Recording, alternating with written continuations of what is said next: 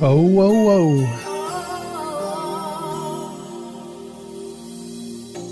It must have been cold there in my shadow. It just really must have been cold there in the shadow. To never have sunlight on your face. To never have sunlight on your face. You were content to let me shine. That's your way. Content to let me shine. That's your way. You always walked a step behind. They're always walking a step behind. So I was the one with all the glory. So you're really the one with all the glory. While you were the one with all the strength. You're the one with all the strength. A beautiful face without a name. For so A beautiful face without a name for so long. beautiful smile to hide the pain. A beautiful smile to hide the pain. Did you ever know that you're my hero? Did you ever know that you're my hero? And everything I would like to be. It's everything I would like it to be. I can fly higher than an eagle.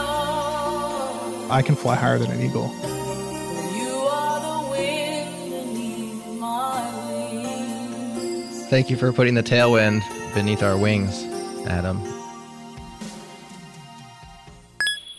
Bandwidth for Changelog is provided by Fastly. Learn more at fastly.com. Our feature flags are powered by LaunchDarkly. Check them out at launchdarkly.com. And we're hosted on Linode Cloud servers. Get $100 in hosting credit at linode.com/changelog. What's up, party people? I want to introduce AWS Amplify as a new sponsor here at JS Party. Amplify is a suite of tools and services that enable developers to build full-stack serverless and cloud-based web and mobile apps using their framework and tech of choice. Amplify is built to make front-enders successful because you can use your existing skill set to build full-stack apps that in the past would require deep knowledge around back-end, DevOps, and scalable infrastructure. Amplify simplifies all of that. Amplify gives you easy access to hosting, authentication, managed GraphQL, serverless functions, APIs, machine learning, chatbots, and storage for files like images, videos, and PDFs. Check the link in the show notes for details or head to awsamplify.info/JSParty. Again, awsamplify.info/JSParty.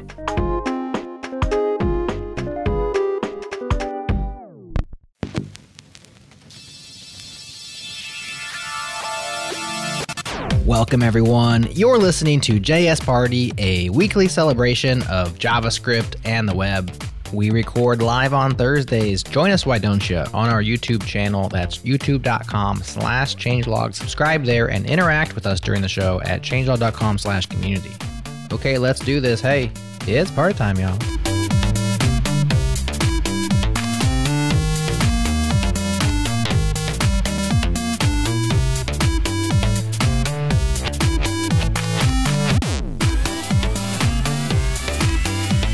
Oh yes, it's time once again, friends. My name is Jerod, and I am here for a party. I'm joined by a couple of my internet friends. Regulars are here. Nick Nisi's in the house. What's up, Nick? Oh, whoa, whoa. Hoi, hoi. Hoi, hoi to you. And we're also joined by Feross. Feross, it's been a minute. Always happy to have you. Yeah, good to be back on here. And we have a special guest today. We're focusing on CSS for the day and Tailwind CSS, and we have the creator of Tailwind here, Adam Wathan. Adam, what's up? Hey, thanks for having me on the show. Glad to have you for sure. So the way I like to start this show out, we'll get into the nitty gritty of Tailwind and what you've been building and why people are so interested. It seems like everywhere I go on the internet these days, I see people talking about Tailwind, which is exciting, I'm sure. But I wanted to open up the panel for a question. This is not specifically for Adam, it's for any of us. Even maybe I'll answer it. No, I probably won't. But I'll let you guys go. And the question is, why do people complain so much about CSS? It's like one of the things that you hear all the time. There's memes and jokes about CSS. There's all sorts of tooling for CSS. On our front-end feud episode, when we asked, name something that front-end devs complain about, CSS was the number 3 answer, which was pretty high up the list. And so it seems like it is a thing that people struggle with, complain about, etc. I'm just curious, why do people think that is? Who's going to bite? If you don't raise your hand, I'll call on you. I'll go first. All right, Feross, thanks for biting. I think the number one reason is that people don't bother to learn it and they just expect to figure it out. This is also true of JavaScript. When you hear people complaining about JavaScript, oftentimes they're just winging it because it looks like another language that they may know. And, it's not surprising that if you don't learn the fundamental concepts, then, you're going to struggle to understand the interactions between the different parts of CSS.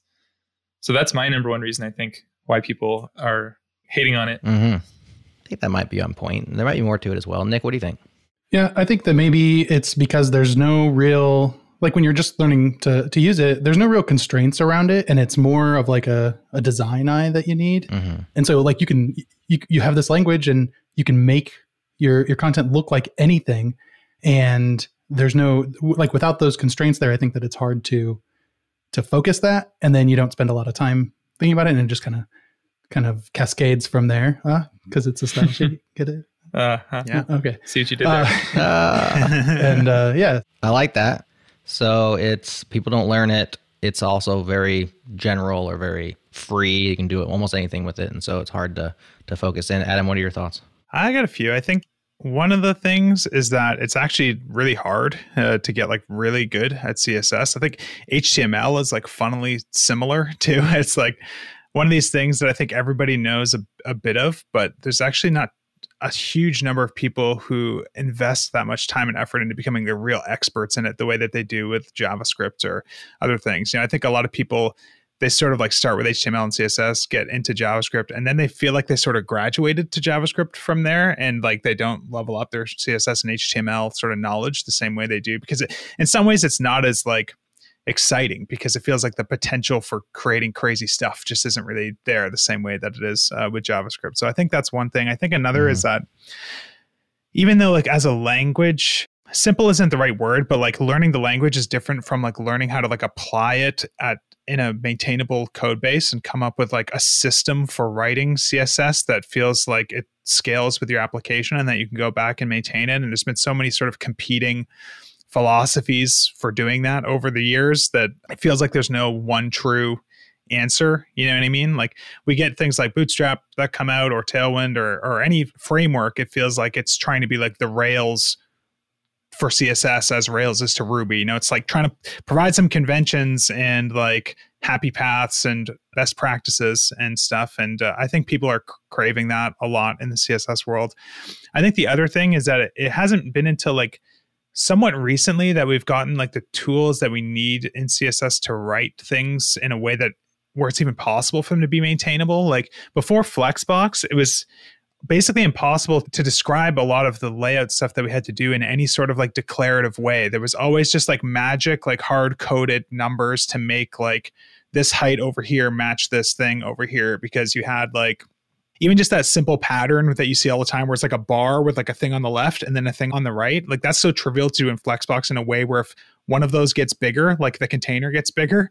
But if you do that back in the day when we had to use floats for things and maybe the thing on the right was like floated right, if that thing got bigger because it was user submitted content and the text wrapped or something, well, now like the container isn't going to grow unless like like there was just like all sorts of, it was hard to like connect things in a way where they actually were built in such a way that they were related to each other and not just like borderline absolute positioned on the screen. Right. So I think like the tooling and the features and stuff that CSS includes now is a lot better in that regard. So I think it's a lot easier to build more resilient user interfaces now. But I think it still carries around a lot of that bad reputation from before some of the tools that we have now were available.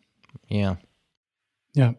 The platform has gotten a lot more complicated as well, right? Underneath it, more powerful, but more complicated because, in the bad old days, you could, maybe it was the good old days, you could just set a fixed width and be done, right? Like that's a thing that you could do. Now you just can't do that anymore because it won't work on all these different platforms. So the web platform has to live and breathe and work right in more places. And that's a great thing for the platform and for the users. But when it comes to time to implement that, there's just a lot more to do it well. One other thing too is a lot of the early parts of CSS were geared around textual documents, and people were using those features to do more complicated layouts that, arguably weren't, the purpose of those constructs. So things like floats were meant for like text wrapping around, or an image, putting an image over to the left and letting text wrap around it. And, that's kind of why I think the hacks like ClearFix and all the other stuff that people might have done back then were required. And so I think that's partially why CSS got like a reputation for being difficult. And if you were maybe learning it from scratch today, using the newer primitives, you wouldn't have as much trouble, or as it's not as bad as people make it out to be. But yeah, I think part of that is just using the tool for more than it was originally intended to be used for. And so it's taken a while for the spec to sort of catch up to what people want to do with it. Mm-hmm. Yeah, I think it just really must have been cold there in the shadow for CSS and the tooling around it. And just in the shadow of JavaScript and HTML. That's true. I was going to say there's like an inside out problem too, where it's easy to conflate your frustration with the technology when your actual frustration is your lack of design skills. Now I'm just speaking personally, right? Like I can get mad at the tool that I'm using. Sometimes you know what you want to design, and implementing it with this tool is difficult for whatever reason. And so then you get frustrated on that side. But then on the other side of the equation, you don't know what you want to design, or you're struggling with the actual design decisions, and there's nobody to take that out on but yourself or the tool that you're using to do the design. And so it's easy to use it as kind of a scapegoat. CSS has to be flexible enough to support, any kind of design that you want to do when you as a developer might just be interested in like building an app that looks, like 90% of other apps out there. So a lot of the elements that you might want to include in your app are sort of basic component type things, or, like I want to stick, border radius on this thing. And I want, there's probably like 4 or 5 different border radius sizes that I might want to use, but CSS can't build in, constructs at that level of granularity because it needs to be flexible enough for like a lot more than that. And so if you're just trying to get stuff done, it actually, is helpful to have more constraints and to save you from shooting yourself in the foot if you aren't the best designer. And so I think that's kind of where Tailwind comes in. Yeah, so Adam, it's a good primer for you to hop into Tailwind and why you started it in the first place, because there's lots of frameworks out there. You mentioned a few of them. Some are popular, some are less popular. There's different approaches. One of the things that you find often with like a Bootstrap or a Foundation is you start to have websites that all look somewhat similar, or at least widgets and components where you're like, oh, this is a Bootstrap site. And so that's one of the complaints with frameworks. But what were your thoughts around frameworks whenever you're like, I'm going to start something brand new? Surely you're not happy with what's currently available. So where were you when you decided Tailwind? Yeah, so I can tell the whole story. Hopefully, I can try to do it in the shortest possible way. But the origin story is really just like I was a Bootstrap fan for years and years and years, and I'm still a big fan of the project and the people involved. And I've always looked up to that team for a long time. And I was using Bootstrap for everything in like the Bootstrap 3 days. And then when Bootstrap 4 came out, they were moving from less to Sass, which I think made sense at the time because Sass had just kind of established itself as like the winner, in the CSS preprocessor space, I think. But I just like really had a soft spot in my heart for less over Sass. There's a bunch of little differences in how it worked that really appealed to me more. And one of them was like the fact that in less, classes could be used as mix-ins. And this is something that's carried through all the way to Tailwind now with like our add apply feature is based on what you used to be able to do in less. So when Bootstrap made the switch to Sass, I had to decide like, okay, am I either going to move to Sass or am I going to just like try and write my CSS from scratch? And I was working on a new side project with Steve, who's like my partner at Tailwind Labs. And I decided, let's just try and like do all the CSS from scratch on this project and put together a little kind of toolkit for ourselves. So there was never any like intention to build a framework from the beginning. We were just kind of writing the CSS for one particular project.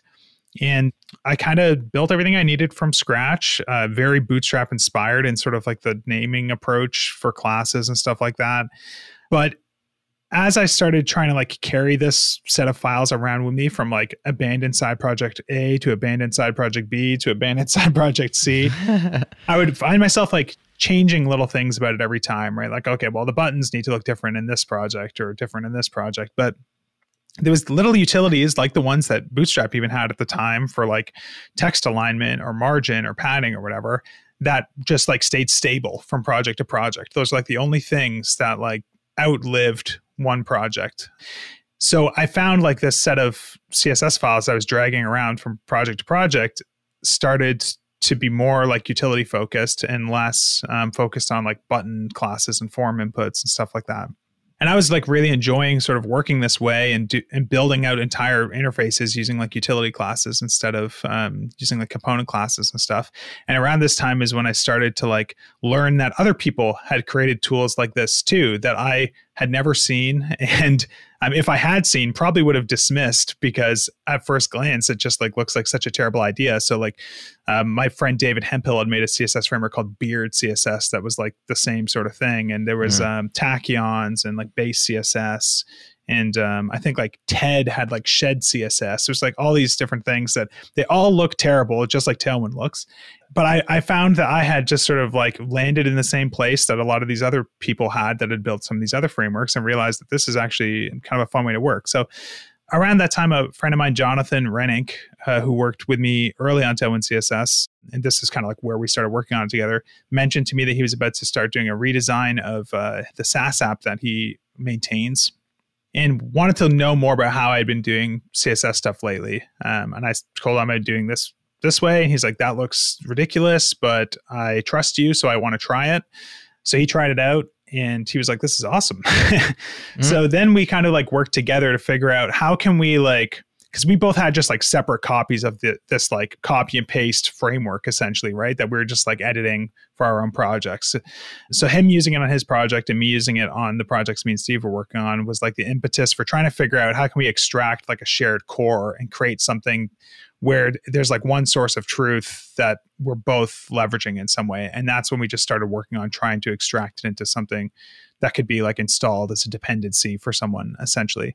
So we just kind of hashed that out together, trying to make sure that like, okay, well, I want to add this opinion. Is that compatible with like your site? Well, no, like that's too opinionated because of XYZ. And it's like a forcing function for figuring out what is like the universal set of styles that we can provide and what level of customization and stuff do we need to be able to provide for it to be able to work, like changing your color palettes or your shadows or whatever. So that's where all Tailwind sort of customization stuff came from. And originally it was all written in Less, right? Because that was the reason why I was even doing this whole thing instead of just using Bootstrap. But as like the level of customization started to get more and more sophisticated, we outgrew the ability to do it with Less because Less was not designed as like a general purpose programming language. So then my friend David, who had built like Beard CSS, suggested trying to write it in Post CSS. And I was like, what does that even mean to write a framework in Post CSS? Isn't Post CSS like a tool for adding vendor prefixes using auto prefixer? Like how do you take like what Post CSS does and like use that to make a CSS framework? And he kind of explained to me some of the tricks that people had been using where you can take like like an at rule, like a media query or like an import statement. And you can make like custom ones using your own keywords, and Post CSS will parse them just fine because all it's trying to do is like parse CSS-ish stuff. It's not like it has like a hard-coded list of what's allowed to come after an at sign, you know? So people were doing stuff like creating custom properties, for example, like Lost Grid is like a Post CSS plugin that adds its own CSS properties that when you crawl that AST with Post CSS, it finds those and sort of expands them into like multiple properties or creates multiple rules from it. And that's when we realized, well, maybe we can do like an at Tailwind rule that is like a spot for Tailwind to just like inject a bunch of styles generated from like some configuration once it finds that rule. So when I realized like what you could do and what the sort of tricks were for like injecting CSS that was generated elsewhere, I started porting everything over to Post CSS in JavaScript where I could actually write tests and like make sure that the thing actually worked. And it was awesome. So that's like how it kind of came to be. And we released the very, very, very first version on like Halloween night 2017, I think. So a little over 3 years ago. And people were excited about it. And it's kind of started slowly growing after that. And then in 2019, I went full-time working on it after we had released the Refactoring UI book a couple months before. And then since January 2019, I've been working full-time on Tailwind related stuff. And now we have a team of 6 people, including me and Steve, all working full-time on this sort of stuff. And it just keeps growing and growing and growing and growing, which I think has been awesome. And I think just because of the fact that most open source projects don't get to have teams of 6 people working on them full time. But yeah, so that's what we do every day now, is work on stuff related to Tailwind. And it's been really fun.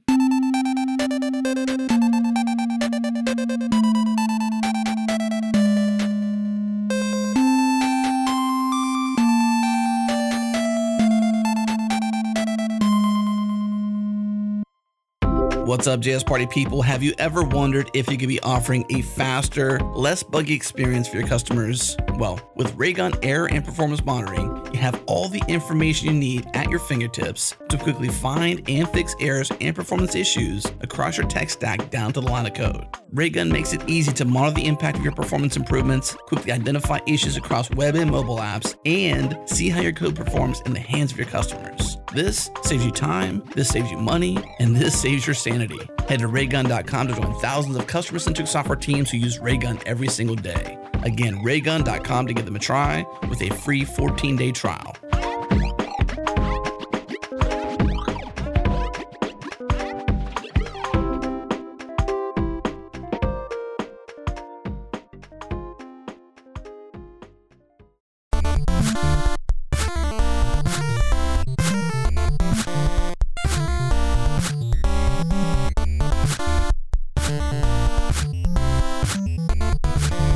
So Adam, you mentioned it was 2017 when it first came out. How long were you working on it beforehand? Because to never have sunlight on your face for all that time, it's got to be a while. You want to release it, right? Yeah. So I think I started on it in maybe like April. I mean, it depends how you look at it. I've been like carrying it around in some shape or form for years and years. You know, I started working on it originally on this side project called Digest that me and Steve started working on in like 2014, which was like a tool for teams to share links with each other for articles they thought were interesting. And then I used it again on, I don't know how many other side projects, at least 2 or 3. And then I finally brought it over again for this app Kitetail that we were working on in like the spring of 2017. And I had been like live streaming all my work on that app. You can find there's like probably 40 YouTube live streams. So I was just building the app from scratch, all on live stream. And the most like common question that came up on all the live streams was like, what CSS framework is that? What CSS framework is that? And that's when I kind of realized that like, oh, I mean, I never really intended to even share it because it didn't even really occur to me that it was interesting to the general public, you know.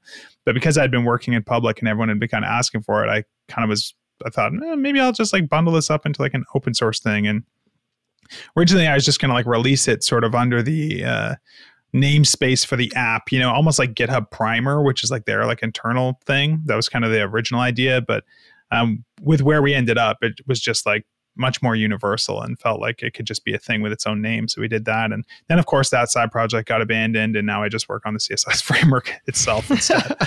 So yeah. It's funny how that happens. And surely you could have never imagined that it would come to this. Like, this is like a business now. I mean, it's an open source CSS framework and you've built a business around it. Yeah. People are saying, shut up and take my money. I mean, isn't that exciting and weird? It's definitely exciting. I didn't know what I expected, I guess. Like, I didn't really intend to build a business around it, but what seemed to happen was like the CSS framework was taking off and it felt like this is like the first thing. This is the thing that I've worked on that has had like the highest potential for impact, you know, in terms of how many people can benefit from it and stuff. It's like, of all the things I'd worked on, this was the thing that I'm most likely to be like known for. Unlike a lot of other sort of open source type tools, there are like a established sort of precedents for people making money on CSS framework related stuff. You know, like Bootstrap has a theme store, like Theme Forest is like an enormous business on its own, you know? Yeah. So it's like there's a pretty straightforward sort of path to like trying to do some sort of commercial stuff around it. So it felt like we should try to do that. And I think like the approach that we ended up taking, we released this product called Tailwind UI, which is designed to just be like a giant directory of like examples of different UI patterns and components built with Tailwind CSS. Is a little bit different than like this sort of traditional theme store approach, I think, but is kind of rooted in the same sort of idea. It's like people who are building stuff are not always good at design or not even always good at taking a design and converting it into like a real code. And there's history proving that people will pay for that sort of thing. So that seems like a good way to try and fund the development of our open source stuff. So we released that product in February of this year. And that combined with like the refactoring UI book, which was also me and Steve did that together. Those are kind of all under the same like company, right? And those two products together are sort of what pay the bills and let us work on Tailwind and work on like headless UI, which is like another open source tool that we have been working on. And that sort of, I mean, there's probably God knows how many other things that we work on too that aren't coming to mind right now. But, for the most part, out of the 6 people that work at the company, 90% of the time is spent working on open source related stuff. I think we only really like Steve and one other person spend the bulk of their time working on the paid stuff. So it's really cool to be able to like sort of commercialize it in a sense without sort of like foregoing work on the thing that like got us here in favor of like working on all the commercial stuff. Because I think that's always like the risk, everyone always says like when you're building an open source tool, the way you should monetize is by building some like commercial business around it. And then you can work on the open source stuff using the money from that. But like, that's sort of like presuming that you're going to be able to invent some business that only takes like 15% of your time, but pays you a full-time salary somehow to like work on all the open source stuff. Like they make it sound a little easier than it really is. You know what I mean? It's like now you have two most jobs. of the time. Yeah, like like you still can only do open source on evenings and weekends because like the rest of your time is like struggling to make this real business actually work.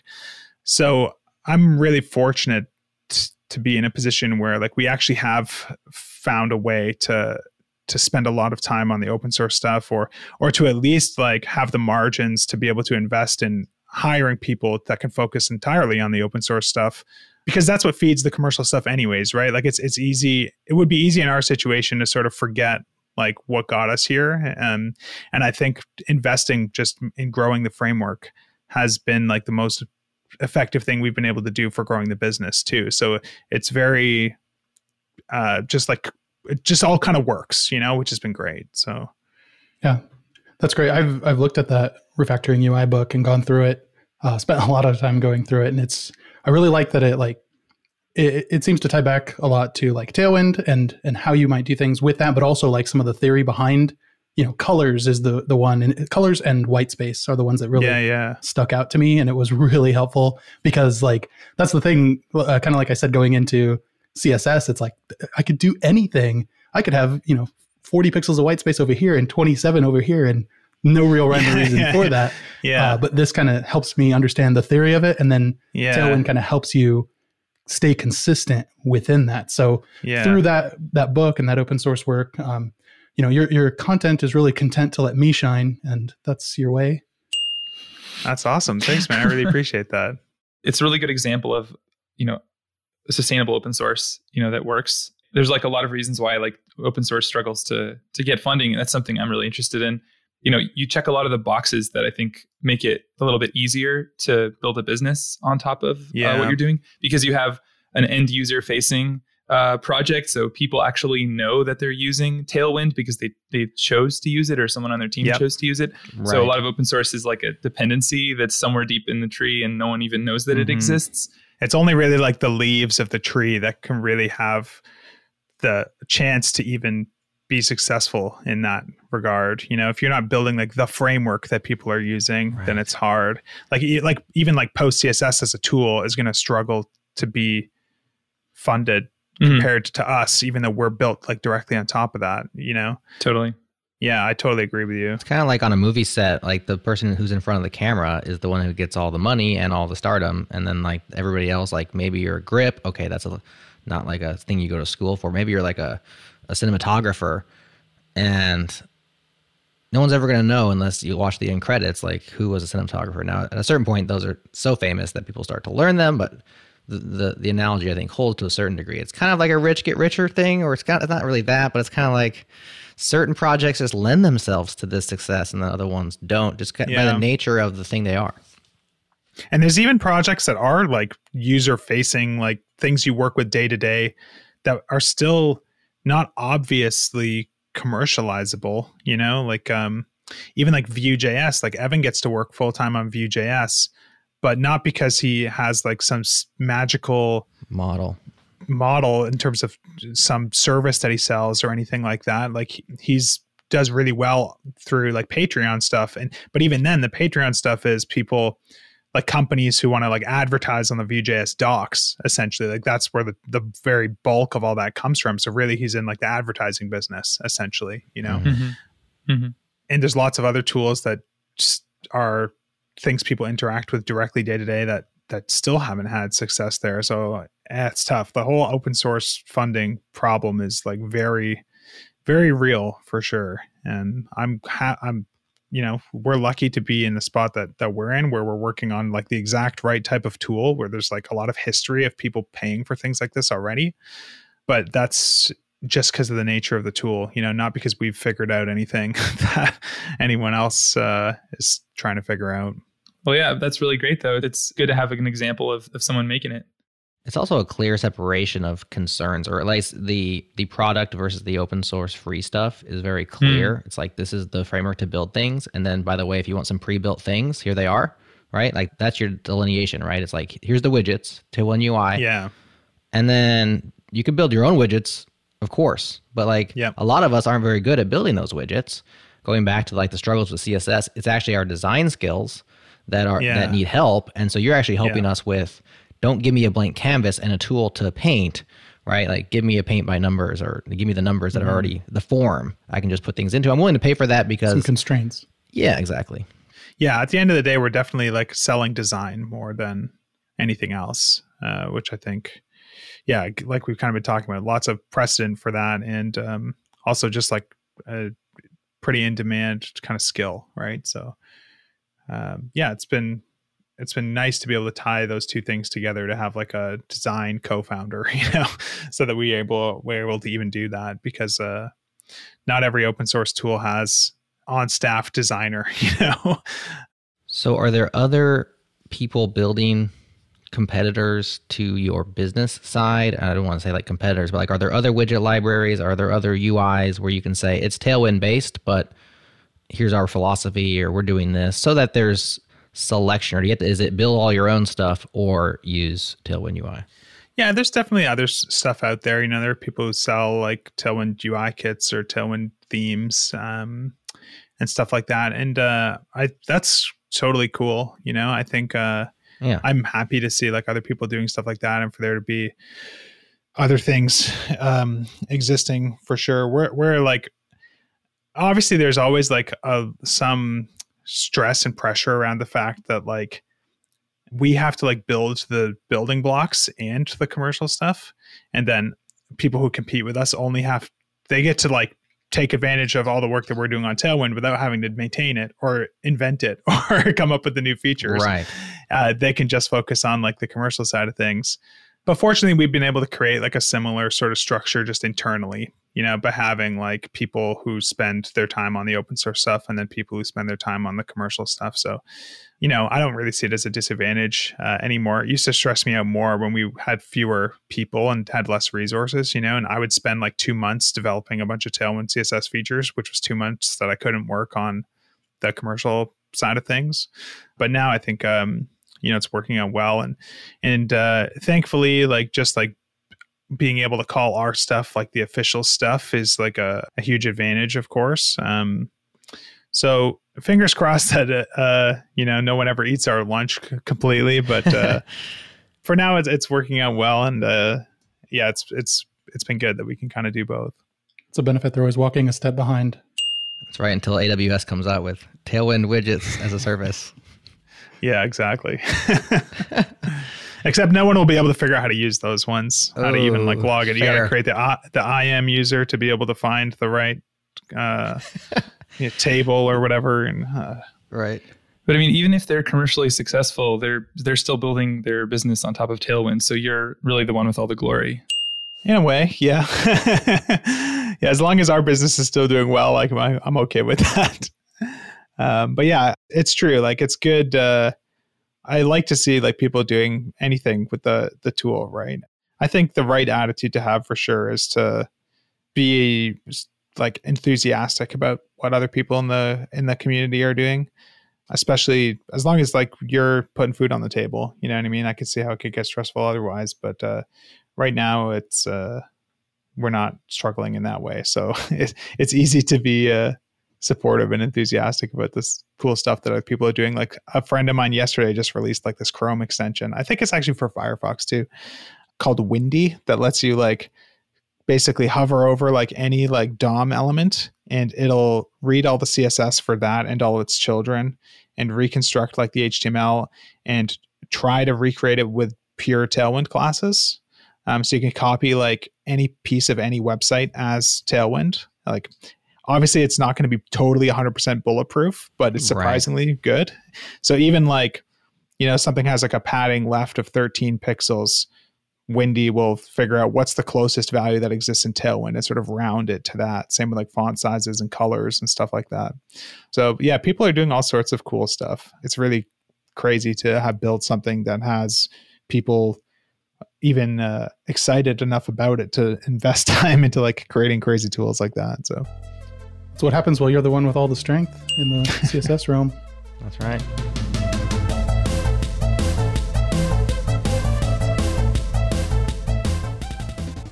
What up, friends? You might not be aware, but we've been partnered with Linode since 2016. That's a long time ago. Way back when we first launched our open source platform that you now see at changelog.com, Linode was there to help us, and we are so grateful. Fast forward several years now, and Linode is still in our corner, behind the scenes helping us to ensure we're running on the very best cloud infrastructure out there.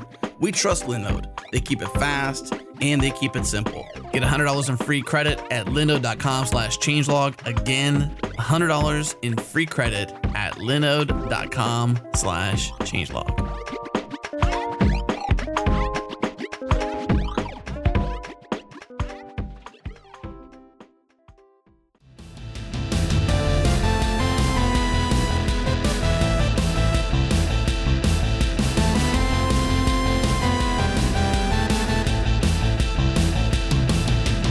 Adam, I'm so glad we have you here. For a long time, I just heard about Tailwind, and it was merely a beautiful face without a name for so long. But now we can actually ask you all of our questions about the nitty gritty. So let's get into it.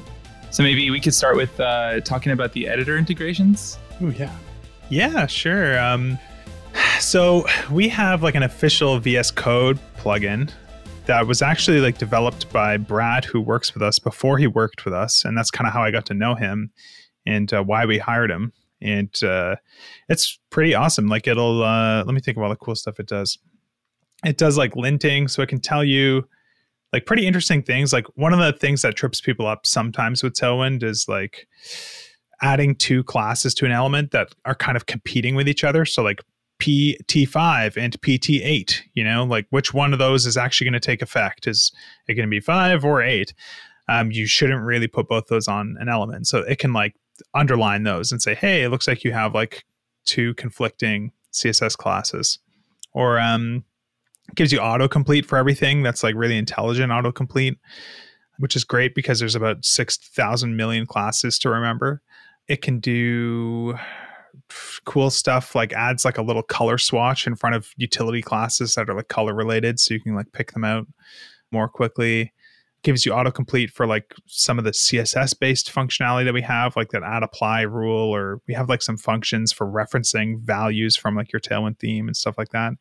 So that's kind of what that does.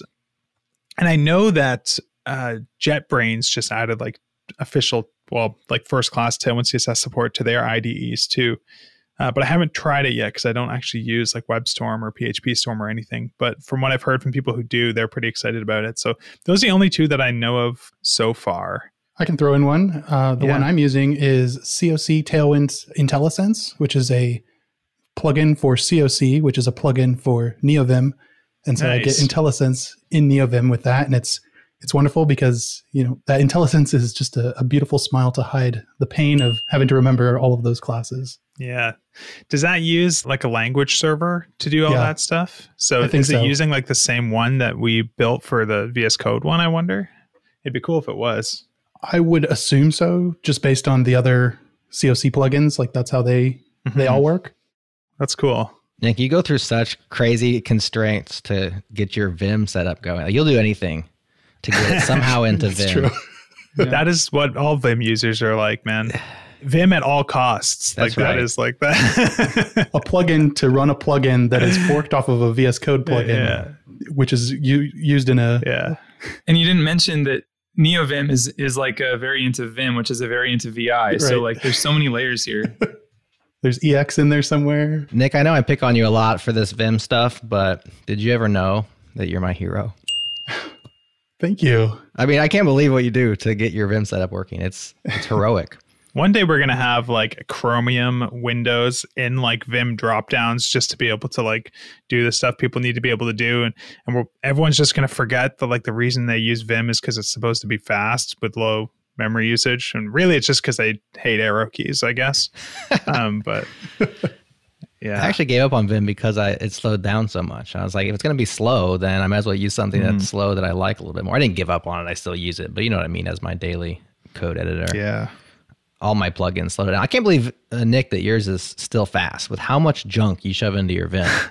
How is it 52 fast? plugins plus 14 CLC plugins. Yeah, it's still God. fast though. It's everything I would like it to be. Nice. Must be run on that M1 chip or something.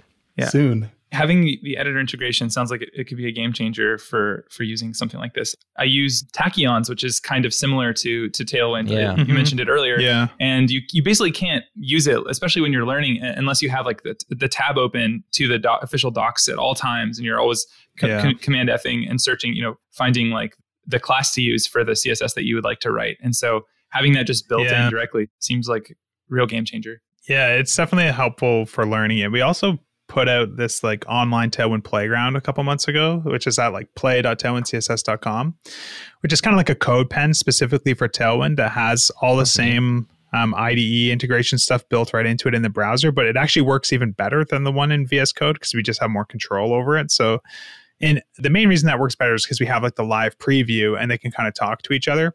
So one of the cool things that you can do in the playground is when like the autocomplete pops up to show you like all the classes that it's suggesting based on what you've typed. So maybe you type like BG-red-, it's going to suggest like red 50, red 100, red 200, whatever. As you hit like up and down between all those options, the live preview will actually like update immediately without even having to like hit enter to select a color. So you can like design in the browser just by like hitting up and down between the different options and seeing things like preview instantly. Yeah, that's become like a pretty cool way for people to learn too. One of the projects that I want to tackle soon is building like the way the playground works. There's like a share button that just creates like a permalink to whatever like that instance is. Mm-hmm. I want to build like a series of those that like link to each other that is almost like an interactive Tailwind tutorial that just like without having to build our own custom tutorial thing, because all it is a series of like playgrounds, you know what I mean? I think that would be kind of cool to be able to have a link where you could just go somewhere and there's a link right in there to go to the next one after you've kind of read and tinkered with whatever the example is and stuff like that. And I think that'd be kind of fun. Yeah, I use it actually in a very similar way to the way I use the TypeScript playground, which is like to demo out things and share with teammates, how to do this with TypeScript. I do that with Tailwind as well. And it's really nice for that. Yeah, it's been so helpful for us for troubleshooting things for people in like our Discord and stuff. Before it used to be like, send us a link to a code sandbox or something. And it's kind of hard to set up because there's like a build time thing with Tailwind, especially if like someone's having an issue with like some custom configuration, like you need to be able to recreate that. So all that stuff works in our playground. So someone can just send us a quick link and we can figure it out right there. So that's made customer support way easier. So it's been definitely worth it. Do you advocate for people to like learn Tailwind and use Tailwind kind of forever? Or is there like a educational graduation where like at a certain point you won't need it anymore? Or is it supposed to be like, it is a utility framework. So like even as a expert carpenter, I still use my utilities. Like, is that more like that? Like, what would you think? Would people eventually be like, I used to use Tailwind, but then I learned how it worked and now I have my own little thing that I use that's lighter or better or customized? What do you think on that? I mean, I'm obviously biased, but like, sure. But like, what would you think? Yeah. My personal stance is like, to me, it feels like I finally like have a unified theory of CSS for my own projects. You know what I mean? Like I tried every approach under the sun, and you can find articles I've written on the internet that I completely disagree with now from like when I used to recommend doing things differently. And now it feels like a solved problem to me. Like it doesn't feel like something I think about. It's like when you find that like one brand of jeans or whatever, that's like, okay, that's it. Now like that question of like, what jeans should I own is now no longer in my head. You know, like I know what ones I'm supposed to buy. Like that's solved. Done with that decision. Yeah. You know? Or like toothpaste or deodorant or something, you know, it's like, no, this is the one that I get. Like that doesn't occupy any space in my mind anymore. So I don't know, there's obviously like alternate approaches and stuff that have merit, especially like I think like CSS and JS is super interesting if you're building apps where you can use that approach. And I think people are kind of still figuring out like the best version of that, you know, but there's lots of benefits to it and interesting things you can do there. But not everyone is building like a React SPA. So not everyone can really use that stuff. Tailwind, I think, is like a really great trade-off from my perspective of like something that kind of scales well, is fast to learn and lets you kind of make local changes like really easily, has lots and lots of flexibility and customization stuff, but like works everywhere, you know, works on a WordPress theme or works in a React app. It's just CSS at the end of the day, right? Which is always going to work. Yeah, I think personally, I don't expect, I don't think there's like this natural path of outgrowing it anyways, because to me, the biggest benefit is that I don't have to write CSS in the same way anymore. Like you don't spend time thinking of stupid class names for things. You just like put an existing class on something and you're done, you know? I think that's like the biggest benefit to it that people don't understand how big of a benefit it's going to be until they actually experience it, is that you're not jumping to the CSS file and usually the workflow would be you're in your HTML file, right? And you're like, okay, I created this div, I created this other div. Well, I got to style this div. So I guess I need like some sort of identifier to slap on it so that I can like select that identifier in my CSS. So what am I going to call it? Well, I guess it's on the profile page and it kind of is the thing that the avatar is inside of. So is it like profile page avatar wrapper? Okay, I guess, you know, like it's so slow compared to just like, well, I know I need to make this display flex and align item center. So flex item center, moving on to the next problem. You might have just answered that, but do you ever find yourself going in there into CSS and writing classes using the apply, or do you consider that more of like a code smell or? There's only a couple situations I'll do it. One is for like typography content stuff. So say you have like, you're working on a blog and all your blog content comes from Markdown. Obviously you can't like go and litter your Markdown with all these utility classes. You have to be able to like target it from like a higher level. So I'll always create some sort of class like that. And we released a Tailwind plugin that kind of gives you some sensible defaults to this. It gives you like this pros class. So you just slap like pros on like whatever div has like the Markdown rendered content. And it's just like going to look pretty good. So that's a situation where I would have written custom CSS and still sometimes do. And then the only other time I really do it is when I find like that I'm missing a feature in Tailwind. So like the other day I was like rebuilding the allbirds.com website on a live stream, and they had this like horizontal scrolling nav bar. By default, like the scroll bar is visible in this thing that's like 15 pixels high, and that just like looks awful. So in theirs, they hide the scroll bars, and we don't have utilities in Tailwind for hiding the scroll bar. So my approach is always like, okay, well, I need to hide the scroll bars.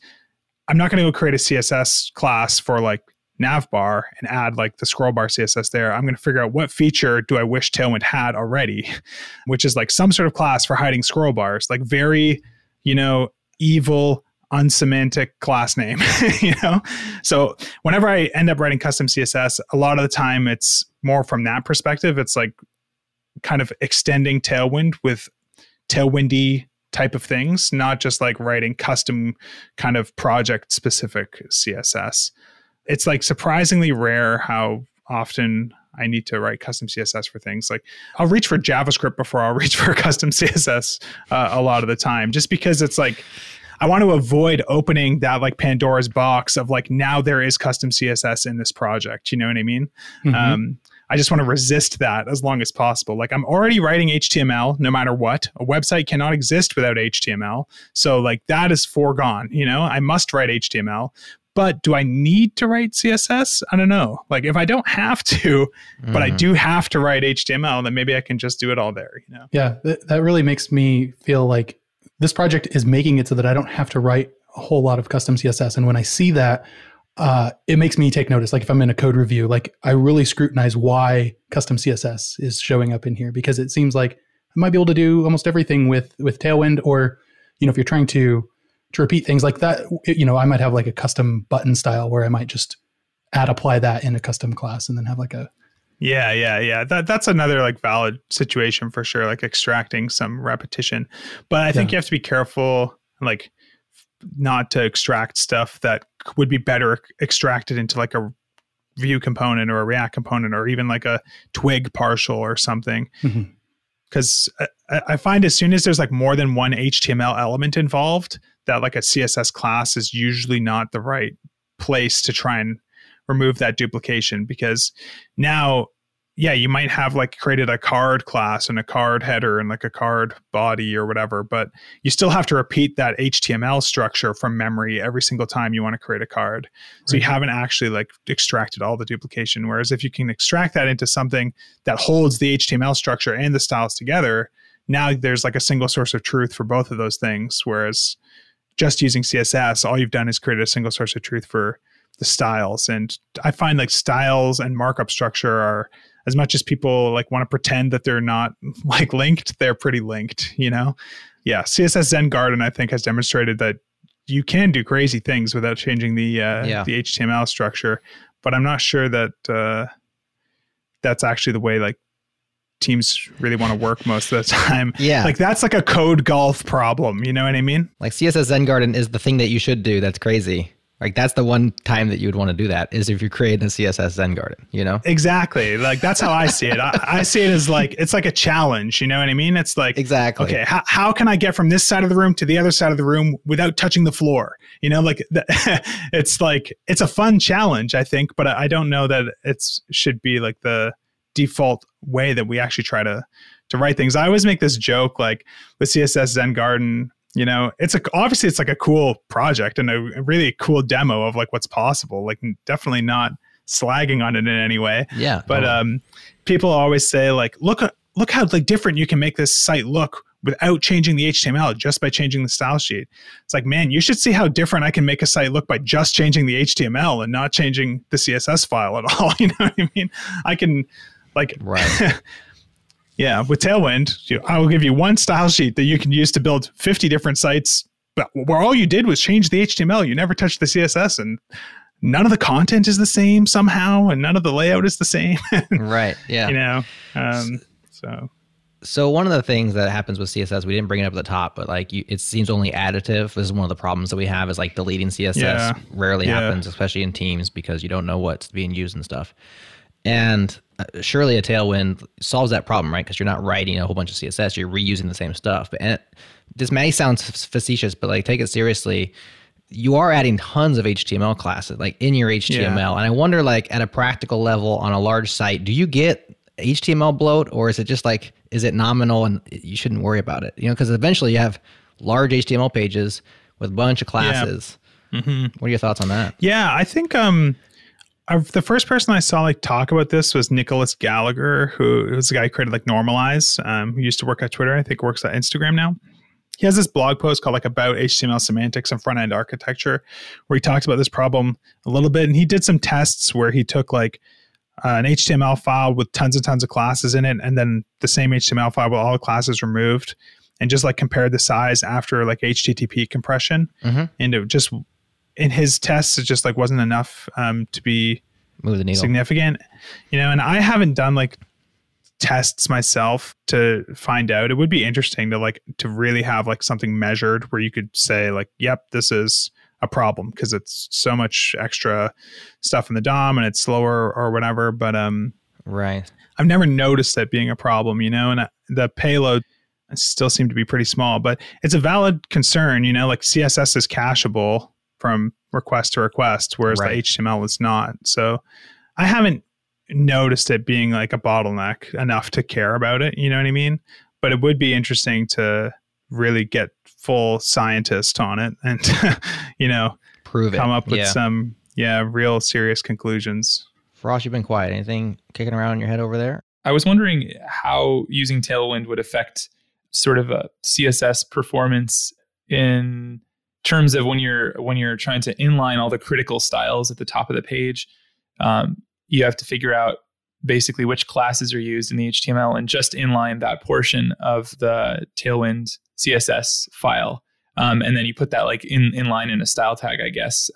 That's like sort of the best practice for like making that first page load really, really fast, because then you don't have to sort of go out to the network and wait for that CSS file to come back before the page can be drawn. Yeah, I know there's definitely some people who are doing that stuff with Tailwind. I haven't actually ever done that on any of my own sites, like done the critical CSS thing. But I know there's this guy, Andrew, that's in the Tailwind community that's like super into that sort of thing. And he's shared solutions for that before. I don't think it's like particularly different than the way that you do it with like any CSS. Like at the end of the day, what you get from Tailwind is still just a regular CSS file.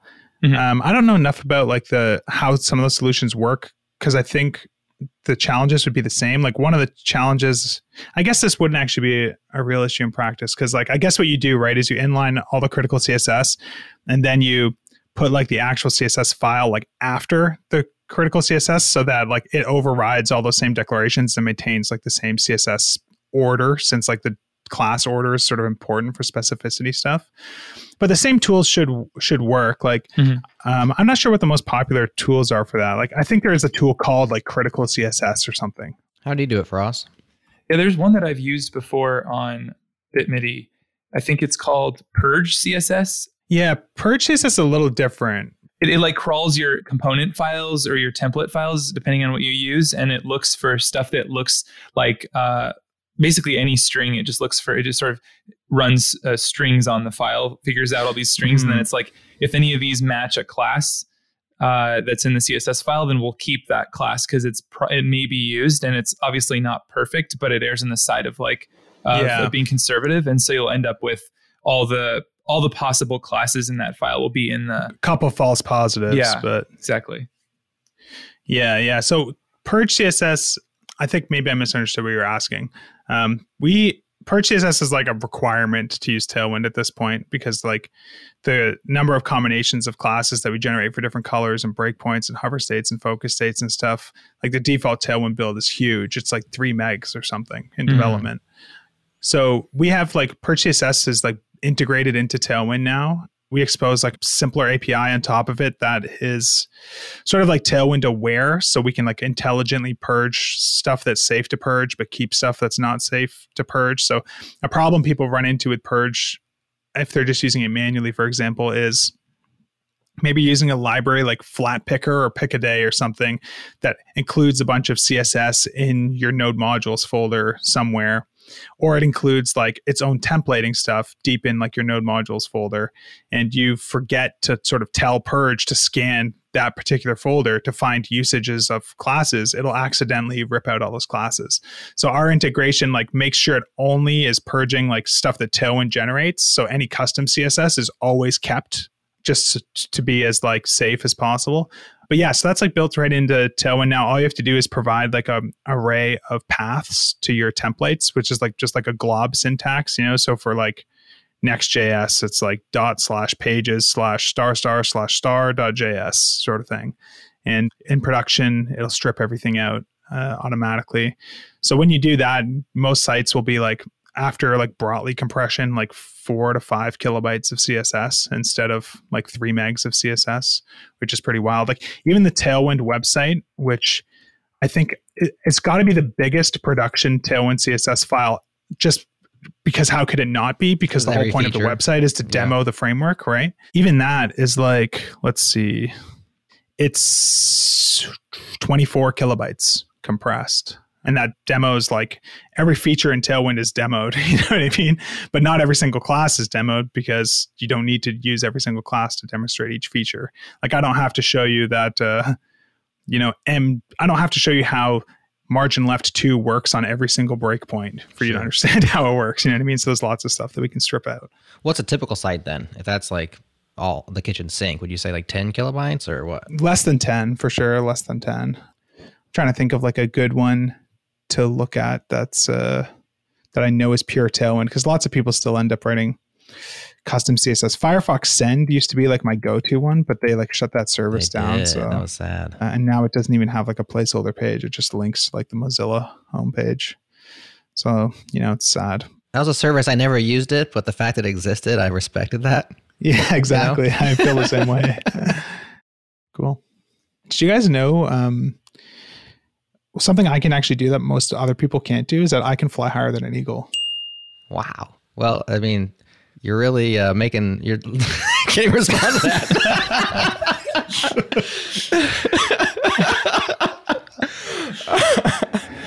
Adam broke the show. I think probably that's a good point to end on. I will thank you for putting Tailwind out in the world. We're super excited you're having so much success, you know, especially with building the business around it, because not everybody can do that in open source. And every time we see it, we celebrate it, because that means you can sustainably, reliably, you know, go forward and create more open source goodness for all of us to build upon. And that's awesome. So we are thankful for Tailwind. We're thankful for you coming on the show, putting up with us. And thank you for putting the Tailwind beneath our wings, Adam. That's our show for this week. Thanks for having me on. Thanks for putting up with us, listeners. Thanks for Ross for joining us. Nick was also here. And we'll talk to you next time. It's December, which means you're probably dusting off the old blog to write your best of 2020 post. It's been a rough year, but we hope JS Party has been a bright spot for you throughout. If so, we would love to be included in your 2020 favorites. Let us know when you publish. We'll share it around our circles. And if you love what we're up to, help us help you by joining Changelog++. It's our membership program, so you can directly support our work and make the ads disappear. Check it out at changelog.com/++. Thanks again to Breakmaster Cylinder for the beats, and our sponsors for having our back, Fastly, Linode, and LaunchDarkly. That's our show. Shout out to Bette Midler for inspiring the ridiculous idea on display, and to K-Ball for dreaming it up. Stay tuned for the next one. We are turning the spotlight inward as Amel and Divya interview our very own Chris Hiller about Mocha.js and maintaining open source JavaScript projects. That'll be hitting your feed next week. Clap your hands, everybody, if you got what it takes. Because I'm Curtis Blow, and I want you to know that these are the breaks. So, Adam, I don't know if you can tell, but I've been saying weird, random things like, it must be cold there in my shadow. I'm trying to work in the lyrics to Wind Beneath My Wings while we talk about this. So if you hear me going on, I have not put that together. I didn't think you were anywhere near putting it, because the latency kills the vibe. But now it just seems like you're a weirdo, Nick. I'm like, I don't know if we can go the whole episode. Like, since we're on the break, this part will be, you know, not on the show.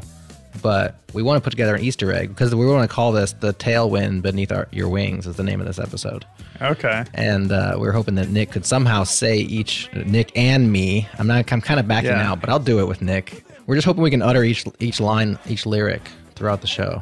Sounds good. So if we say things in roundabout ways, or you're kind of wondering like, what the heck is that guy talking about? Just play it cool.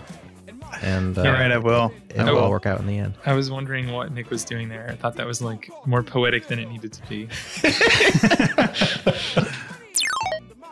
We should take a break right now. I have a feeling we're just tanking this show. Adam's over here like, why am I on this show? These guys just keep saying the weirdest stuff to me. This is good. Can it be auto-tuned? I feel like it's only going to get worse from here too.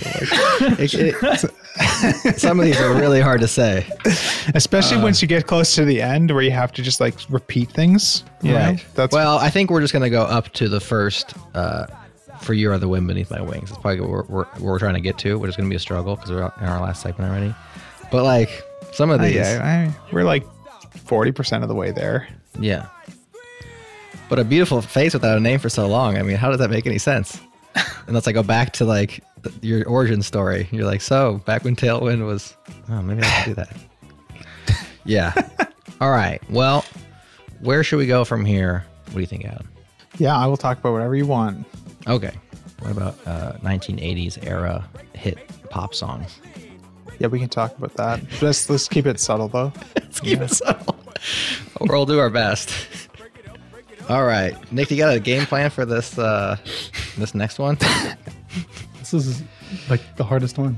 I know. You could say like, I'm so glad we're having this conversation. You know, I only had heard about Tailwind before. It was merely a beautiful face without a name for so long, but now. Oh, that sounds great, Feross. Okay, Yep. You're on it. No, but, oh God, I don't want to say this line. No, but. Oh, this is gonna be the best breaks episode ever for our All right, post all show. right. You don't I'll want to say say it. that line? I'll- It was I'll so say good. it. The way you did it was perfect. All right, I'll Okay. say it. Do you want to open the segment with it? Now it's going to be forced though, and it's going to be like 150% more awkward. It is. Like, I might have to turn off my camera for a second so I can listen to it. All right. Okay, go. Well, I'm so glad we have you here because for a long time I just heard about. No, it's terrible. It's terrible. Awkward. Take two.